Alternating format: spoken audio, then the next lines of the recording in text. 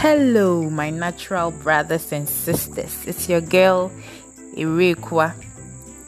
Hope you're all doing well. And it's the end of September already. How fast?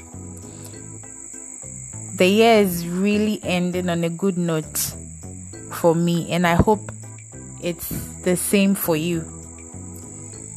So today I'm coming to you with a frequent asked question. It's not from anyone specifically, but it's a question I've heard so many times, and I feel I should have an answer to it here online so that at least people can look up to it over here.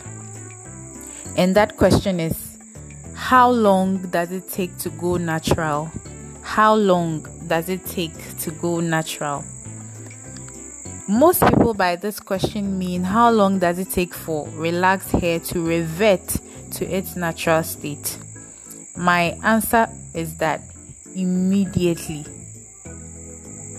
Yes. You can become natural immediately you cut off all your relaxed hair, aka big chop. You may want to transition first, but remember, you have not gone natural when you are in the transition stage. Transitioning is when you leave your hair to grow without getting a pain anymore. In this stage, you have two different textures, that is the permed and the natural. The frizziness in relaxed hair felt by some people in their relaxed hair than how freshly permed hair feels is no way natural. It has got nothing to do with your hair reverting to its natural state. It's impossible once it's chemically treated with relaxer.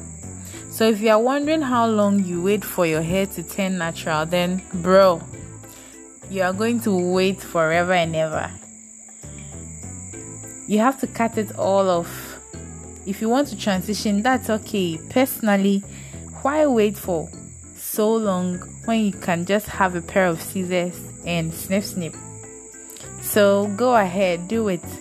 You see, it's everything beyond hair. It's been your girl, Irekwa. Have a blissful weekend. Love and light.